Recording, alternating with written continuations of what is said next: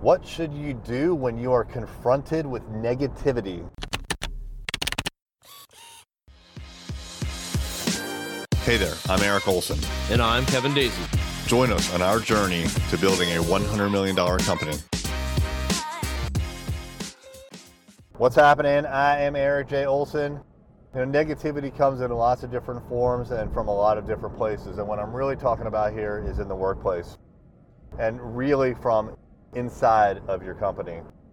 So I'm not talking about clients. I'm not talking about the economy. I'm not talking about competitors. I'm talking about your team. When there's negativity. Now, I'm also not talking about when someone feels down or they're not sure or they question. I'm not talking about that. What I'm talking about is when there's persistent negativity coming from an individual or from a group of people. What should you do about it? Now this is something that I've definitely struggled with in the past. Because on the one hand, you feel loyalty, possibly, but that's usually the case. You feel loyalty to your employees.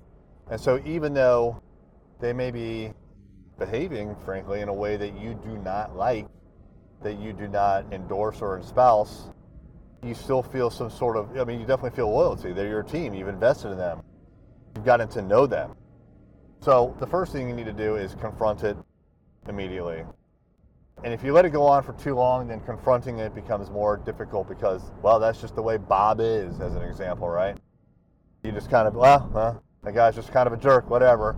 But that's condoning it. And what you shouldn't do, and again, I've made this mistake many times. What you shouldn't do is just wave it off. You should confront it right away.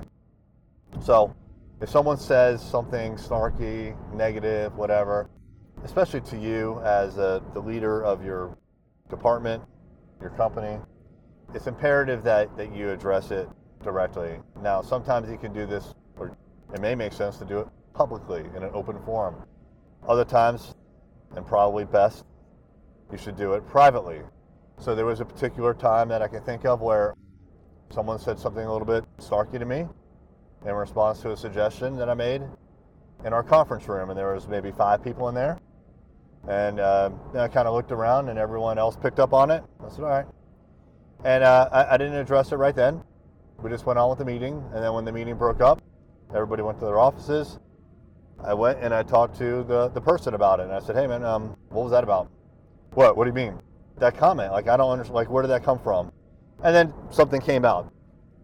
They were pissed off about something else. And they were just kind of reacting to that particular thing in the moment.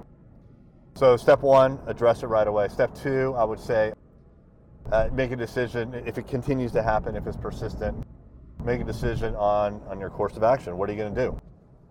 So you have lots of options at your disposal. So certainly an option that I would not consider is do nothing. That's not a great decision. So you could write them up. What do you mean? I can write them up for having a bad attitude? Yeah, absolutely. They're bringing the whole team down. Right? You have a culture. Your culture should probably have something in there, core values that say, basically, we're optimistic, we have passion, we're transparent, all the things that you want out of your employees. And if you're seeing that they exhibit behavior that is inconsistent with the core value, that's a massive problem. You should address that in writing. Is it too harsh to do it in writing? At first, yes, but give them a warning and then follow your disciplinary action. Put it in writing. And no one likes to write anybody up. No one wants to get written up. But when you write someone up, it is a very clear signal that you're done screwing around. This is serious. And if they continue, there will be more disciplinary action. So number 1, you can write them up. Number 2, you can basically demote them, right? Number 3, you can put them in a box, right? So you could put them in a corner of the organization where they do their job and only their job, and their influence is minimized. That's another option. Or option 4 is, if I think I'm on 4, is terminate, right?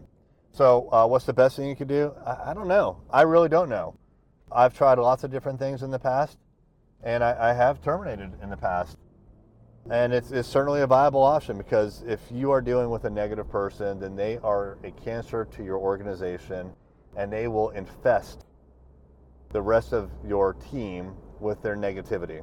Right? Now, again, I'm not talking about having a bad day. I'm not talking about one isolated incident. I'm talking about persistent issues with a person, just a persistent bad attitude, or just constantly pushing back on your vision of how you're going to execute and run your company. So those are a couple of options. I'm really interested to know how you've dealt with it because, as I've said in this episode, I don't have the answer, right? I've tried different things. I'm giving you some options. What have you tried? So email me, Eric, E-R-I-K, eric@thisisarray.com. If you're watching this on social media, post a comment, DM me, Twitter me, Instagram me, anything you want me, you can find me. I am highly discoverable on the interwebs. Hit me up, yo. If you like this podcast and you know a lawyer who wants to grow their law firm practice, tell them to check out ArrayLaw.com. Array Digital exclusively serves managing partners who want to aggressively grow their law firm. ArrayLaw.com.